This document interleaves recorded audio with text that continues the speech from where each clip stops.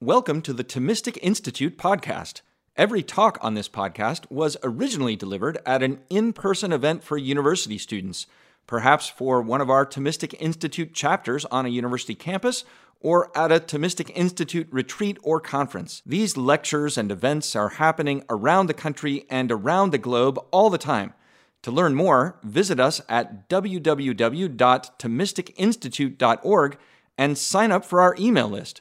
We'll keep you posted about what's happening next. And finally, please subscribe to this podcast, and don't forget to like and share these recordings with your friends, because it matters what you think.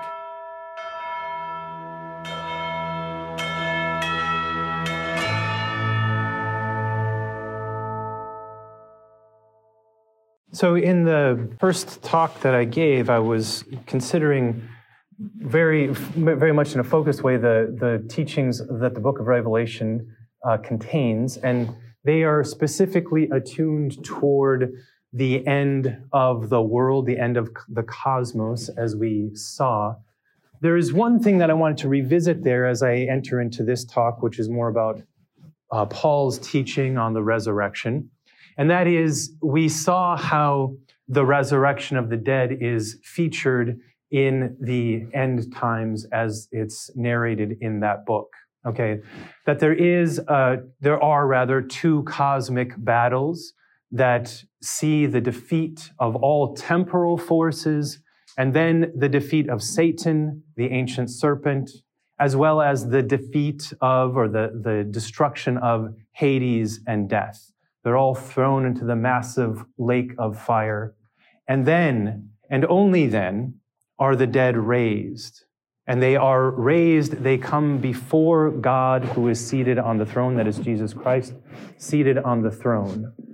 The question is, as someone actually asked me last night, is what's going on with the 144,000 and these people being raised from the dead? Okay, so you notice that in the course of the book of Revelation, the 144,000 are mentioned a few different times. And if you read it closely, those seem to refer to the martyrs, those who have undergone death for the sake of Jesus Christ. Instead of being complicit with the Roman Empire, as we talked about, these were the holy ones who accepted death. And they find themselves already in the presence of God. They are under the altar, and we know from Revelation 6:5 that they are able to petition to God from this position. They are praying to God already, asking how much longer will it be before God's judgment comes, before God puts things right. They are petitioning for the ones who are still suffering as members of the church on earth. And God actually answers their petition in the 8th chapter of Revelation. That's what sets things in motion. The coming of the Lamb listens to these petitions and sets things in motion for the end. So there is a mysterious way in which these holy ones are being depicted as having a cooperative role, in the sense that they are asking for God's justice to be done, petitioning God, and God is answering in the affirmative. There are then these two groups, these 144,000 who are indeed wearing white robes, who have suffered death already. And then there is the dead who are raised in chapter 21. The dead who are raised, as Father Brian did mention, this is absolutely everyone. All of those who have lived and died are now being raised. And some are being raised to eternal life, but some are being thrown into that fiery pool along with the ancient serpent, death, Hades, the evil one, Satan, where they will suffer for eternity. They will be afflicted in some way corporeally there in the lake of fire, whereas those who are raised to eternal life, they will be given access to the heavenly Jerusalem. They will be given access to the Holy One seated on the throne. They will be given access to the river of life and the tree of life. They will become citizens of this new Jerusalem. So this resurrection of the dead to either this eternal torment or this eternal paradise is the way that Revelation leaves things. The question that I want to then consider in this talk is, where do we find, or what do we find in greater detail about the individual, each individual person, how Paul speaks about the resurrection, and the resurrection specifically of the body. What does it mean to have a bodily resurrection in the way that the Bible presents it? So this is what our object is for this second talk.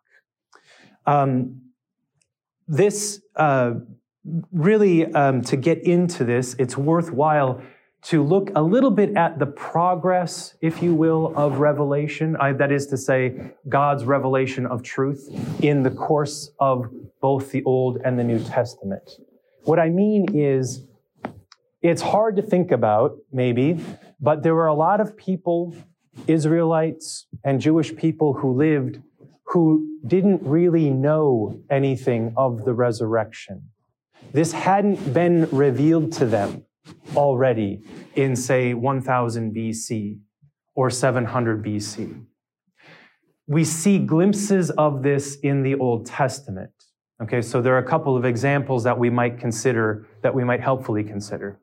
One is 1 Samuel 28, which I'm sure you all know exactly what I'm talking about there, right?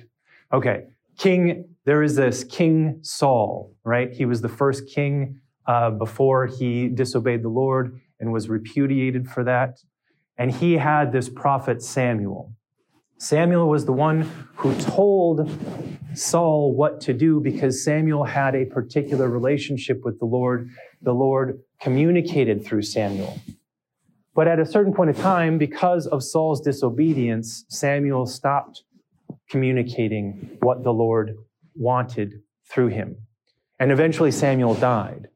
Saul tried to petition to the Lord to tell him what he wanted him to do, whether he should go into battle at this moment or that moment. But Saul had already, in some sense, repudiated his relationship with God, and so these lines of communication were not open. So Saul became so desperate that he sought out a medium, we could call it a witch, in Endor. And this woman who lived in Endor, which was the northwestern part of Israel, she was living in seclusion and had the power to conjure Samuel from the dead. So we see in 1 Samuel 28 this conversation that happens between Samuel's spirit being raised by this witch, and Saul. Okay? So what I want to highlight here is that this appears to be a reflection of a belief that there was some kind of shadowy post-mortem existence. The body, when you bury it, it sinks down into the earth and it decomposes. The soul, the spirit, goes down as well to a place called Sheol, a place of the shadows.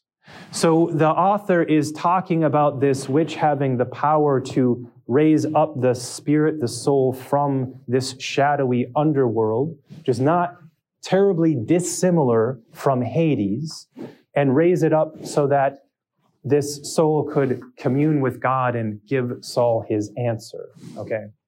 So my object here is not really to go into all of the metaphysics of that and trying to iron that out with what we would believe, in the Catholic faith and under the guidance of St. Thomas or anything like that. The point here is just to say that there was a limited understanding of what happened after one died. The second text in this regard that I think is also helpful and instructive comes from a much later period of time, from the book of Ecclesiastes, which is a wisdom book. It's a wisdom book, meaning that it is a book about observing the natural world and observing how human beings can get along well in the world. This citation is from chapter 3, verses 17 to 22. And this this wise author says, I said in my heart, as human beings, it is God's way of testing them and of showing that they are in themselves like beasts. For the lot, the fate of mortals and the lot of beasts is the same. The one dies as well as the other. Both have the same life breath. Human beings have no advantage over beasts, but all is vanity. Both go to the same place.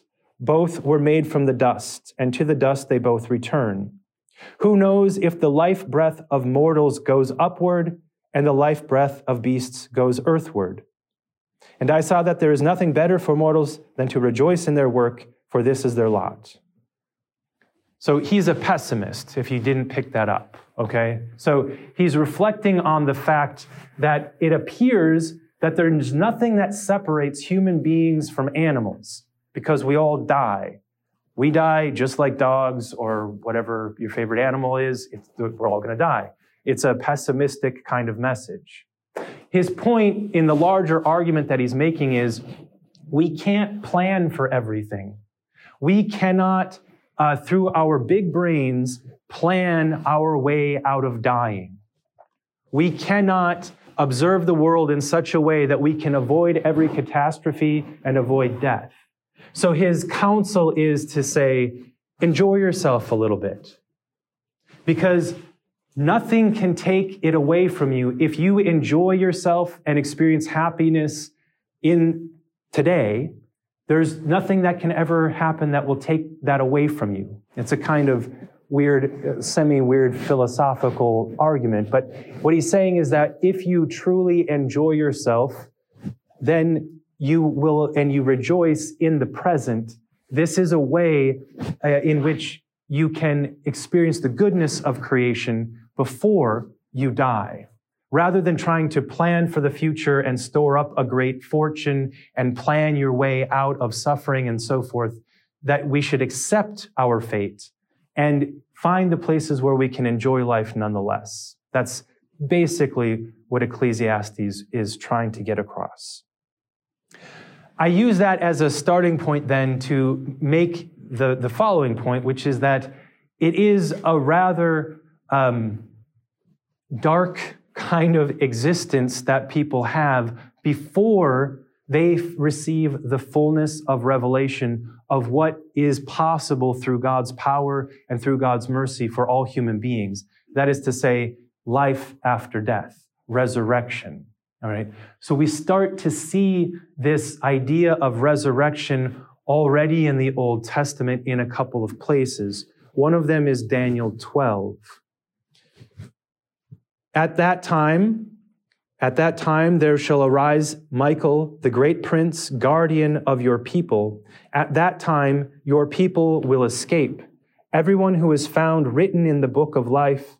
Many of those who sleep in the dust of the earth shall awake, some to everlasting life, others to reproach and everlasting disgrace. This language is quite similar to that of Revelation 22 that we saw, the dead being raised, some to life, some to everlasting torment. It seems that Revelation has drawn a little bit on Daniel 12. But one thing that I want to highlight here is that Daniel talks about this in terms of the people escaping. Daniel has this idea, this prophecy that the people are going to escape. From where are these people going to escape? They're going to escape from the exile, from the place where they find themselves, in Babylon, in Persia. They're going to escape, and they're going to escape back to the land of the promise. So what Daniel is trying to, or not trying to, he is articulating here in his prophecy, is that the people are going to come out of the exile, make it back to the land, and the dead are also going to rise and join them. And what I want to highlight for you here is that in the Old Testament, particularly in the prophets, there is a kind of materiality of salvation. They think of salvation as having a material component. This is what I mean. God gave the people the land. God elected this people, Exodus 19:4-6. He elected this people to be a people his own, a nation of priests, a holy nation. This is how God wanted to form the people into an organized nation that was a holy nation, that was elected by him, chosen by him to be in a specific, unique relationship with him. And then God desired to put them in a particular place. That is the land that we now know as Israel, the land around Jerusalem. This idea was that this would be a people who would worship God and God alone as God's particular possession. The people, though, they were given a charge, they were given the law in order to maintain this relationship, in order to cooperate in maintaining the status quo, if you want. But we know that the people turned away after other gods, so they did not have the grace, the internal grace, to be able to perfectly adhere to the law. So they are exiled. They are exiled into Babylon and into Persia. The return then, the prophets who are prophesying this return speak about this movement as salvation. God's deliverance, God's salvation, the way that God is going to act in their lives in order to bring them back into a relationship with himself. The land is a vital kind of component, an intermediary that mediates this relationship. The land is necessary to experience the Lord's blessing and to experience relationship with him. This is most perhaps clearly stated in Deuteronomy 11:8-32. It actually says that God has particular oversight over this land and no other, that God sends the rain on this land, and it's when the people obey God and love God with their whole minds, hearts, and souls that this beatitude is experienced. So in the Old Testament idiom, salvation, God's relationship, it is always described, almost without fail, in a spatial way, and it consists in being brought into this land, which works as this mediator, really, between God and his people. All right. So if that's the case, then, how does salvation, this language of salvation, eventually become a spiritual and primarily spiritual reality? It happens, I think, through this idea of the resurrection. The growing understanding and the further revelation that God does not, in fact, need the land to bless his people, to be in relationship with them. They grow in their understanding of who God is because of God's decision to continue to reveal himself to them in a deeper way. This happens in the exile. While the Jewish people are living in Greece, while they are living in northern Egypt, while they are living in Babylon and Persia, all over the place, they come to understand that their relationship with God is very much a spiritual one that is still mediated, though, through the law and through their reading of the law. They become a religion of the book to a certain degree. The book, the Word of God, mediates God's relationship with them. But they still need to adhere to it. They need to adhere to some degree to the prescripts. And this becomes a big point of contention in the period that we call the period of the Seleucid Empire. So that this empire was a empire that took over all of Judah in the 2nd century BC. This was the followers after Alexander the Great. So there's this book called 2nd Maccabees. If you've ever heard of this, I assure you it's in the Bible. It's in the Old Testament. It's one of those Greek books of the Old Testament. So it's very strange that it was written in Greek. It's a Hellenistic kind of ideal in this book. All right. So why do I bring up 2nd Maccabees?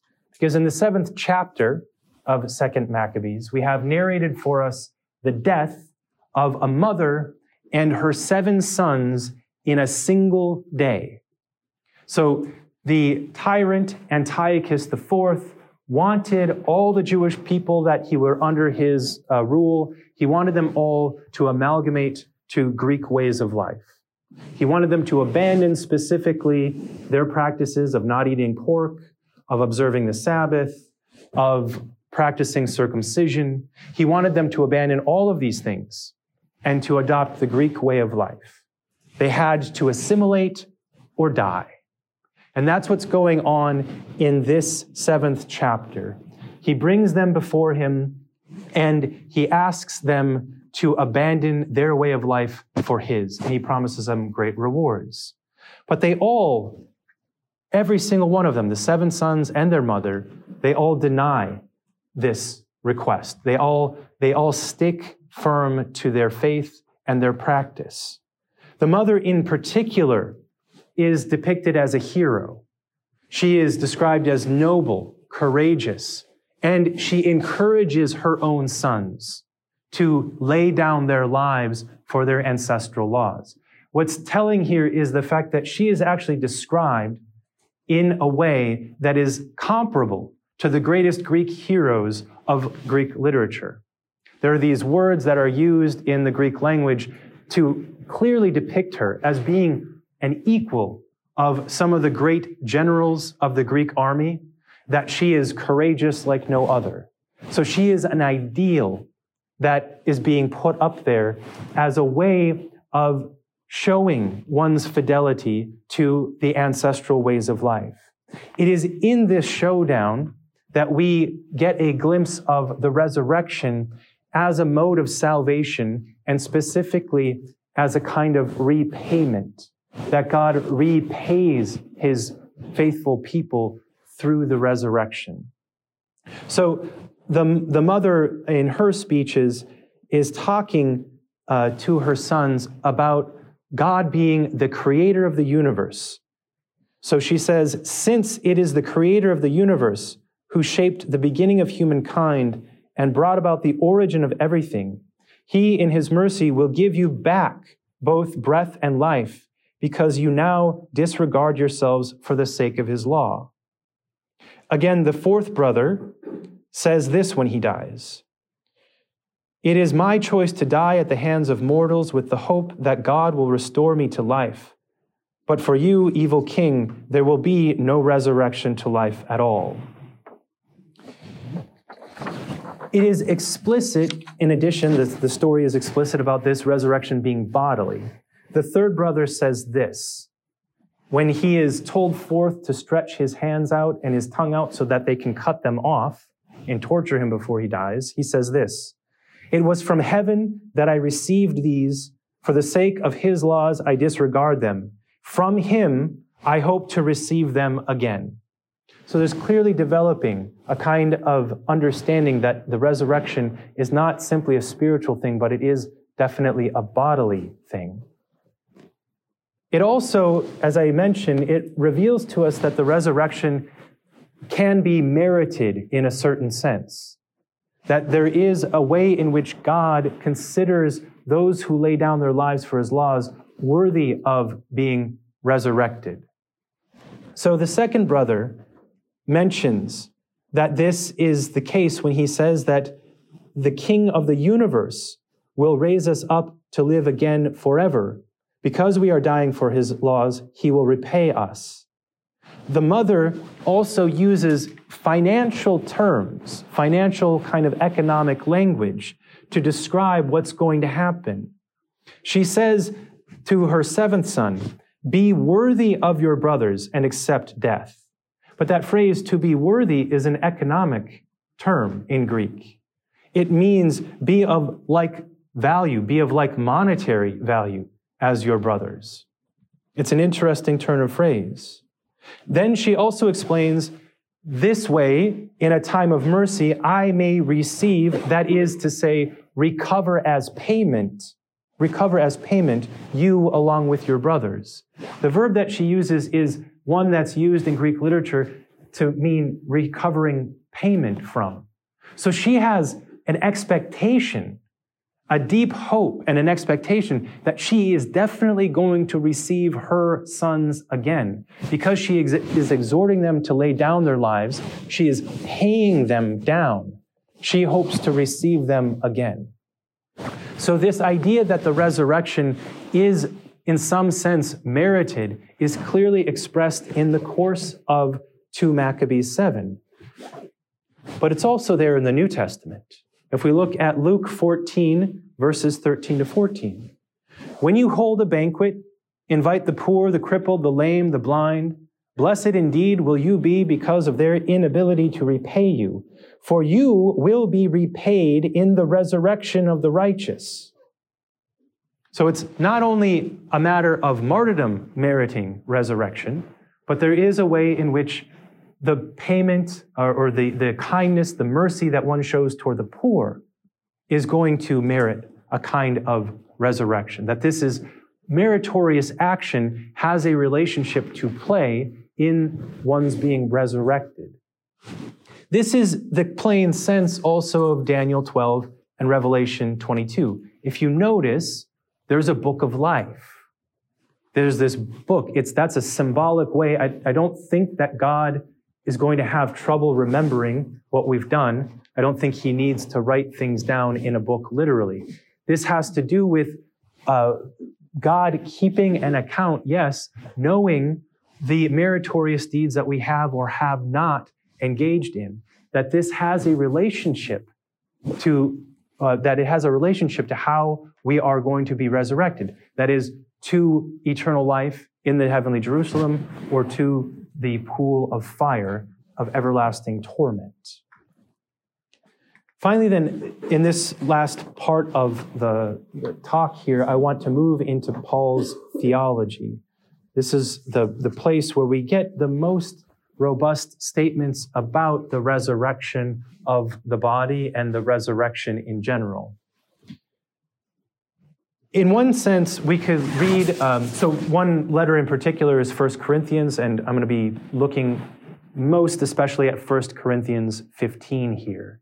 It's one of the most robust statement, perhaps the most robust statement on the resurrection. Here, one of the things that Paul is beginning to articulate is the fact that on its own, if I could put it this way, on its own, Christ's resurrection would do us no good. If it was simply a matter of the Father raising the Son, and that's it, and we're over here, and there's no relationship to us, you can see that's a wonderful demonstration of divine power and the love between the Father and the Son.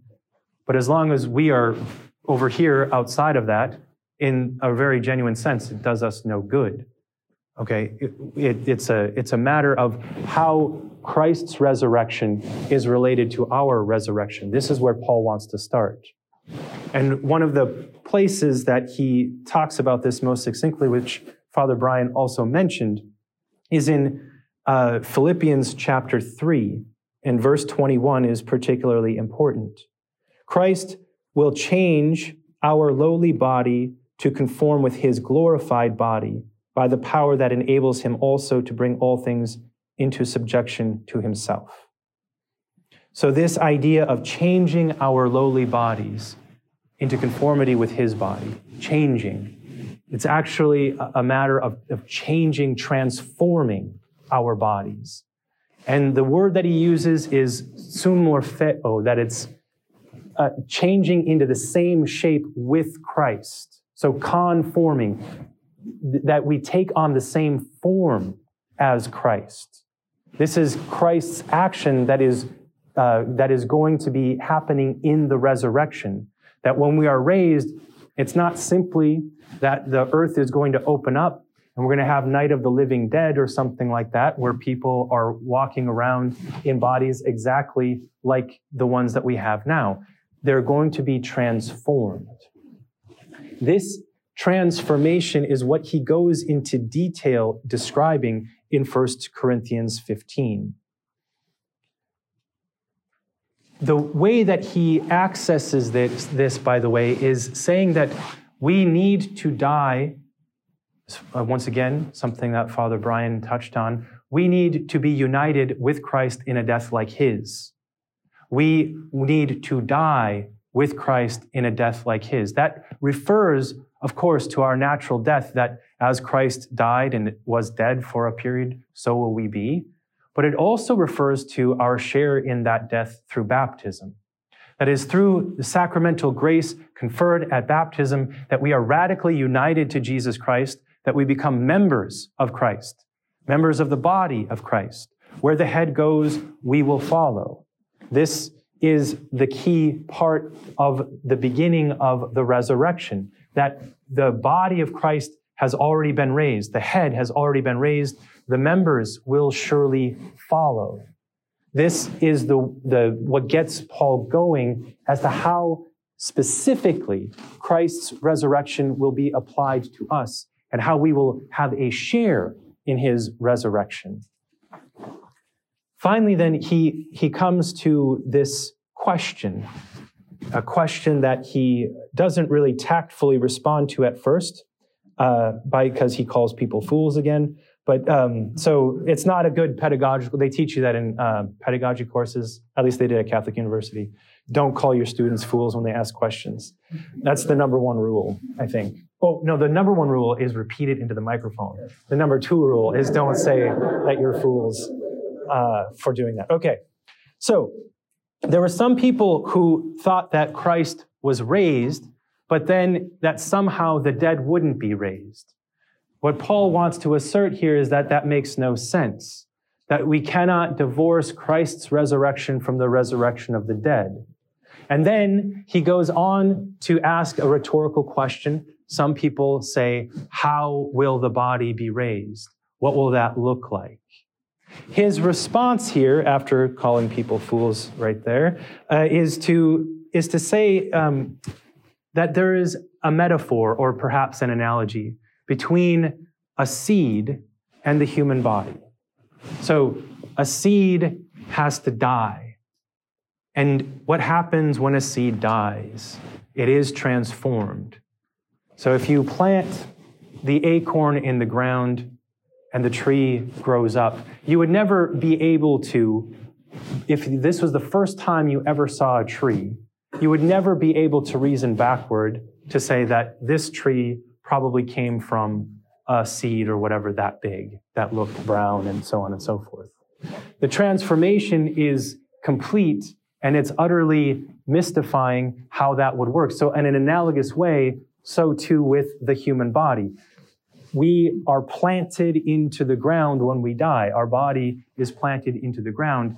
When it is raised, it will be transformed into a thing that is unfathomably glorious, that has a kind of continuity, but at the same time is something utterly different than we could possibly imagine.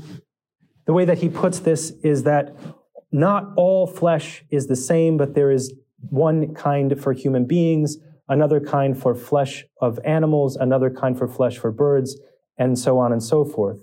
There are both heavenly bodies and earthly bodies, but the brightness of the heavenly is one kind, and that of the earthly is another. What you sow is not brought to life unless it dies, and what you sow is not the body that is to be, but a bare kernel of wheat, perhaps of some other kind. But God gives it a body as he chooses, and to each of the seeds its own body. So he's making this metaphor, this analogy between all of these different kinds of bodies as seeds, but that God, in his providential plan, has elected human beings to be transformed. The seed of our body will be transformed. That's his starting point. So when he returns to the metaphor, he applies it then to the resurrection of the dead. So also is the resurrection of the dead. The resurrection of the dead, it is sown corruptible, it is raised incorruptible. The body is sown corruptible, but it's raised incorruptible. It is sown dishonorable, but it is raised glorious. It is sown weak, but it is raised powerful. It is sown as a natural body, it is raised as a spiritual body. If there is a natural body, there is also a spiritual one. So once again, the main point here is that there is a transformation, that the kind of body that we have is a different kind of body than we will have after the resurrection. They are basically two different kinds of bodies, according to Paul here. He goes on then to describe, and I'm going through this meticulously because this is, again, his treatise on the resurrection. It's the one place where he goes through meticulously the resurrection in this manner. So he has recourse to the situation with Adam. This is in verse 45. The first man, Adam, became a living being. The last Adam is a life-giving spirit. But the spiritual was not first, rather the natural and then the spiritual. The first man was made from the earth, earthly, the second man from heaven. As was the earthly one, so also are the earthly, and as is the heavenly one, so also are the heavenly. Just as we have borne the image of the earthly one, we shall also bear the image of the heavenly one.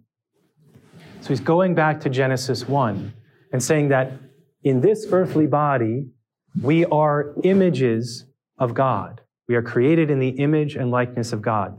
Genesis 1, 26 to 27. We represent somehow God in our physical bodies. This is a way in which it's a great mystery. Some of the fathers talk about this more in terms of the intellect and the will and the soul, the faculties of the soul, as imaging the Trinity. But there is also a sense, and it's very much the case what Paul is talking about here, that we in our physical bodies do somehow image God. And that comes through our care of the natural world, the dominion that we exercise. It comes through the way that we make manifest divine love to one another and to the world. That we actually incarnate ourselves, we incarnate divine love, and we incarnate divine justice to one another if we act accordingly, if we do well to take care of the earth, if we do well to interact with justice with one another. This is what Paul is drawing on Genesis 1 to say that we are in the image of Adam here, but we are also in the image of Christ. There is a spiritual image. This, to get at what this refers to, it's good to read this in conjunction with the actual resurrection appearances of Christ from the Gospels. There are 7 different resurrection appearances that occur throughout all of the Gospels, and there are a few things that we can take away from the resurrection and what's going on here with this image of the spiritual body in Christ. So the first thing to notice is that in not a single one of the resurrection appearances do the apostles or followers of Christ recognize him at first. Every single time, they have trouble recognizing who Christ is. So, just a fun little exercise here. Mary thought he was a gardener. The 2 disciples on the way to Emmaus thought he was a fellow traveler. The disciples in Jerusalem thought he was a ghost. They don't recognize him while fishing, thinking that he was a fishing guide. Okay, so there are these different ways that Christ is misidentified in the beginning. But then, through some interaction, through some word, through some gesture of Christ, he is revealed to them. So in the garden, he says to Mary, Rabboni, or he says, do not touch me, Mary. Let me ascend. He is speaking to her, and she recognizes him by saying Rabboni. In explaining the scripture to the 2 disciples on the way to Emmaus, they recognize through the burning of their hearts and then through the breaking of bread with him that this is in fact the risen Lord. So that one is particularly helpful to think about because they have been talking to him for hours on the way to Emmaus. They have an entire meal with him, and it's when he says, "Peace be with you," and breaks the bread that they actually recognize who this is. There's also saying "peace be with you" in some of the other instances that I mentioned, but then with doubting Thomas, of course, in John 20, there's also the fact that he puts his finger in the side and in the nail marks in his hands and feet. So that all of those things show us collectively that the body of Christ has not completely changed into a completely different thing. There is continuity, but it has been transformed, it has been glorified. So it is a new kind of body, but it is materially, there seems to be some kind of continuity, something that they recognize. This is what Paul, I think, is driving at then in the course of explaining the resurrection through these two Adams. The first Adam being Adam, who was created in the garden, the second Adam being Christ. That there is both a way in which now we are icons of God, that we are images of God now, but we are still being transformed into an image that is even more superlative than the one we currently are now. So Paul, at the end of this little treatise on the resurrection, speaks about this transformation. He says, "Behold, I will tell you a mystery. We shall not all fall asleep, but we will all be changed. In an instant, in the blink of an eye, at the last trumpet. For the trumpet will sound, the dead will be raised incorruptible, and we shall all be changed. For that which is corruptible must clothe itself with incorruptibility, and that which is mortal must clothe itself with immortality. And when this which is corruptible clothes itself with incorruptibility, and this which is mortal clothes itself with immortality, then the word that is written shall come about. Death is swallowed up in victory. Where, O death, is your victory? Where, O death, is your sting?" The point here is that there is a transformation through which we are going to be made sharers in the resurrection of Christ. And this is what Paul is talking about on an individual level, is the same reality that Revelation 22 is talking about on a collective level. Collectively, the whole church, all of the number of the holy ones, all of those who will be written in the book of life, receiving the resurrection and being transformed, receiving entrance into the heavenly Jerusalem. That's Revelation 22. In 1 Corinthians 15, 52 to 54, what Paul is talking about is that same reality, but describing it on an individual level. That we are planted in the ground like a seed, that we are raised incorruptible, transformed into this new image, a spiritual image of Jesus Christ. And in this, we become a kind of extension of Christ in a glorified state.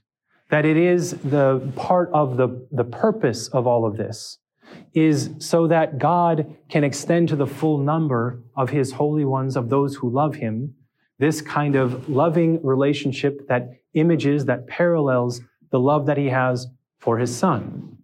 It is a way that we, through the resurrection, are transformed and actually plug into the life of the Trinity.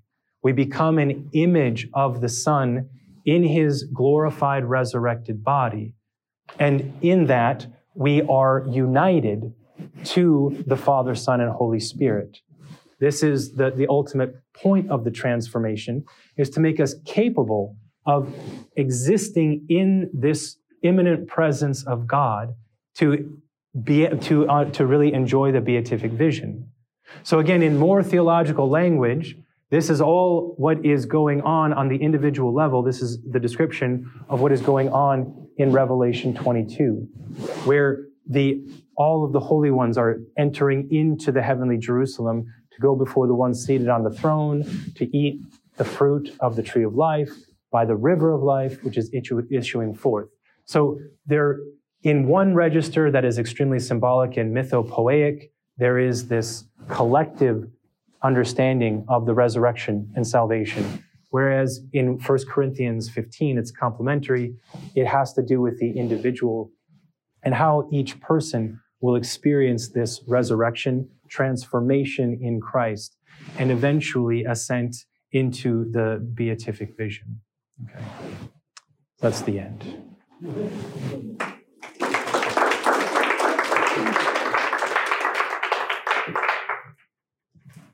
Yep. So you talked about meriting the resurrection. Yep. How does that work exactly? Because, that we earn, it's not like that we think it's deserved somehow. Like, how would you explain that? Because in a sense, it seems to me that, like, our merits, whatever we do, is a gift from God. So, like, we don't really merit our merits. Right. And radically speaking, that's true. The first rule is do not say no. Oh, it's the yes. Okay, so the question is about if in what way can we rightly say that we merit the resurrection? Right. This is, I think, the classic thing that Thomas would talk about in terms of grace and sanctifying grace would be there's condign and congruous merit. So there's two kinds of merit. The fact of the matter is, to put it in terms that you yourself have mentioned there, God in God's plan has set up, you might say, let's just call it a system. There's the sacraments, there is the commands that God has given us, and that is out of God's goodness and God's mercy. And this is to say that God has promised to be faithful to us through his promises. It's been revealed to us that if we act in accord with grace and we do these moral things, that we do merit, but it's according to this pre-existent will of God that he has willed this from all eternity, that this should be the case. So it's not meriting, absolutely speaking, but according to this notion of I forget which one is which. Do you remember condign versus congruent? Congruous. I would say that condign merit is the one that is the merit that is done by virtue of being united to Christ. Yeah. Okay. Which is the one where, in a sense, is the one that actually is effective because it's Christ meriting in us, essentially. Yeah. Our participation in Christ. Right. Yes. So, right. I always get them confused. So condign merit, yes, that this would be if you want to think about it this way, the merit that God set up a system whereby through the sacraments being united with Christ and Christ's grace working in us, we can do good and avoid evil, thus meriting our salvation. But it's not absolutely speaking. Yes. Oh, okay. Yeah. So basically, one of the Sadducees denied the resurrection. Yeah. So therefore, it's clear that they also rejected the book of Maccabees as inspired. Mm-hmm. So I'm basically just wondering, why did they reject that and only accept the Torah? Especially since Maccabees is about the Levitical priests regaining control of the temple, and the Sadducees were priests. So just why did they reject that as inspired? Okay, so the question is, this is for you, Father Jonah. Didn't have to remind me this time. So so the question is, why did the Jewish people, like the Sadducees, seemingly reject 2 Maccabees? Why did they not accept the resurrection of the dead and only hold to the Torah?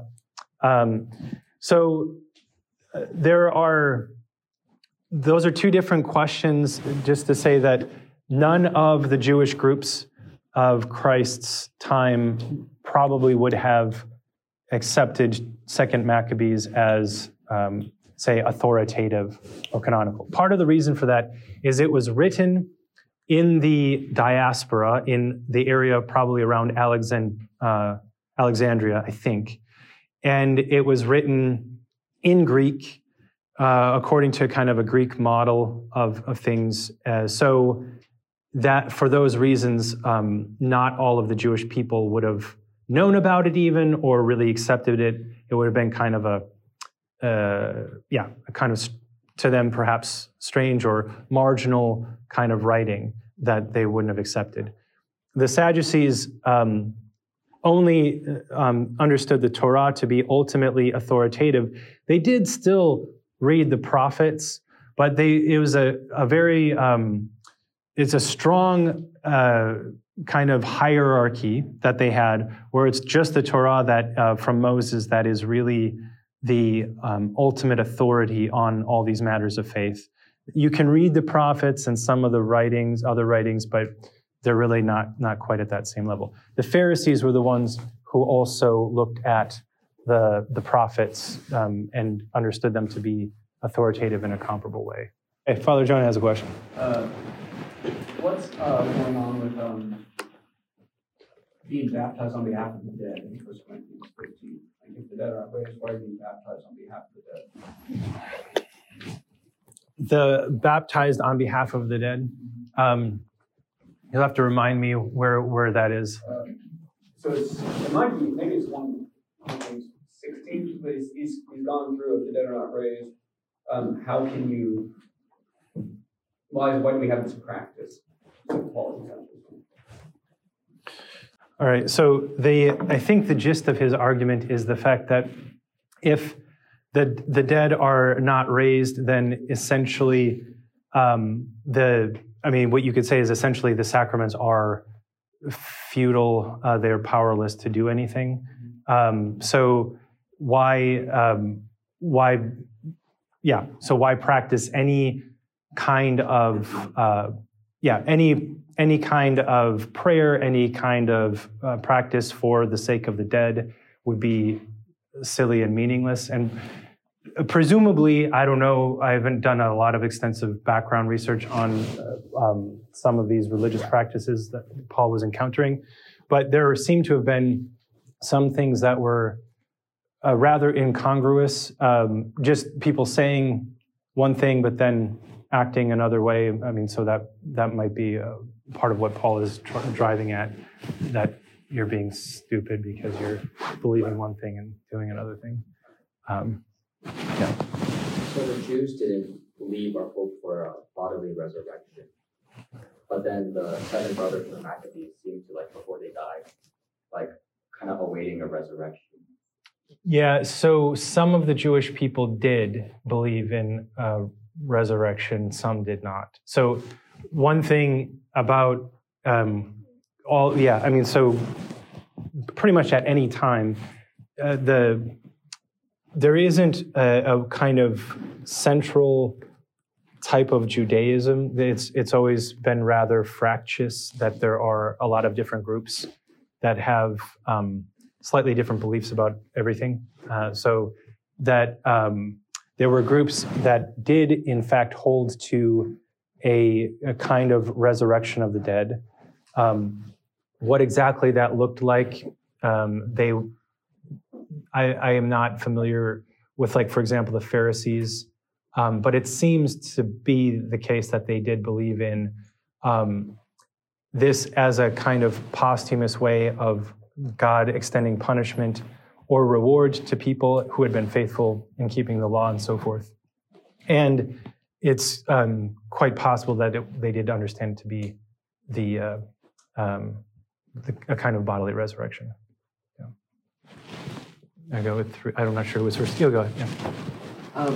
So I think we read it yesterday during the Vespers. There's a psalm where I think David is talking about death and not being able to see God and living. Mm-hmm. Is that what view of salvation is that representing? Okay. Is that representing the Hades view? Sure. Okay. So the question is about the Psalms that speak about not being able to praise God in the land of oblivion, or there are a few different Psalms that speak and use this kind of trope of, save me because if I die, I can't praise you anymore because I'll be okay. So so that those do in the historical context, that those are references to Sheol and to the kind of shadowy underworld where it was understood that you weren't, or the belief seems to have been that there wasn't an ability to praise God in the same way, and that there was a interruption almost in your relationship with God. So it just wasn't very clear. When when we speak about the Psalms as also having been written by David, that they are, and being the prayer of the church, that this is then, there's a spiritual interpretation that is quite, has quite a long standing in the tradition, whereby the land of oblivion, right, it is the purgatory, or the after death, this would be like what it's referring to. Again, it's a way of invoking God's salvation because of what can no longer happen after one dies. So it's when we use them or we pray the Psalms, it's in a little bit different context and framework of hope, whereas perhaps originally that wouldn't have been as hopeful. Just had a question more about the old Adam and the new Adam. Yeah. Which I asked before. Okay. Sort of like, if like Adam, the first man, hadn't fallen, it was like basically is him getting glorified through like Christ's resurrection. Does that restore him to the same state as it was pre-fall, or is it somehow like a better state, like being glorified in Christ? Sure. Okay. So right. Yeah. So the question is regarding the old Adam. If he was potentially glorified, would that state of glorification be better than his original state if he had never sinned? The short answer is yes. Okay, so being glorified it's a state of immediate kind of being in the presence of God in a manner that can no longer pass away. So when there is the resurrection of the dead, the Holy Ones entering into the presence of God, there is nothing that can impede that any longer. There is no mitigation of that any longer. It is perfect beatitude and happiness, for eternity. So there is just no mitigation in that. As we know happened in the state of original justice, even though there was a kind of privileged relationship that Adam had with God in the garden, as it's described, this was something that was in danger of being lost, diminished, and these sorts of things. Yeah. Or you had one first. Sorry. Yeah. Go ahead. Yeah. Oh. Okay. So the question is, so we get baptized so that we can become part of the body of Christ. So what was Christ's baptism? Like, what did that mean? Okay. So the question is, what was Christ's baptism? What did it mean? It was in relating that to our baptism. So it is the act that inaugurates the power of baptism to convey the grace. So it's what we call the institution of the sacraments. It's a little bit like the Last Supper, okay, so that it in fact mysteriously precedes the crucifixion, death, and resurrection of Christ. But yet it is the act that we can say it's the act that institutes this particular sign as a sure means through which that will be applied to us. And so why does Christ undergo this act? It's it's his decision to do so has to do with setting this up and commending this as a external sign to his his followers, his church, that this will be the way that you can in fact receive true,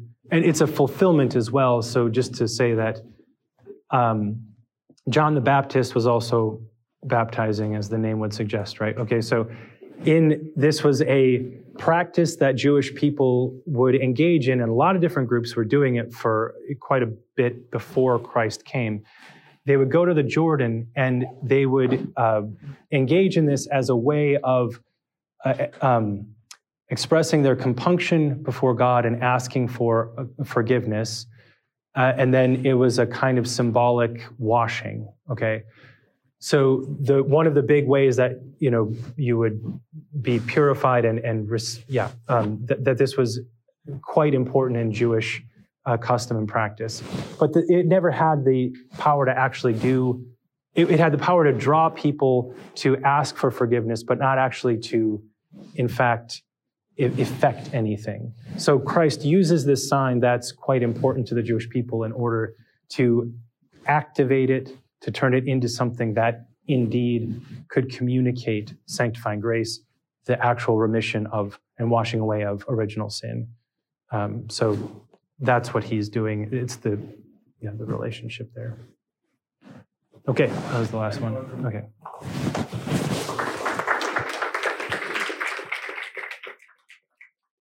Thanks for listening to this lecture on the Thomistic Institute podcast. The generosity of people like you makes this podcast possible. If you enjoy these talks, please consider showing your support at www.thomisticinstitute.org/donate. Your donation of even $1 helps us reach more college students and many others with the powerful truths of the faith, and it ensures that we can keep publishing top-notch lectures on this podcast. Thanks a lot.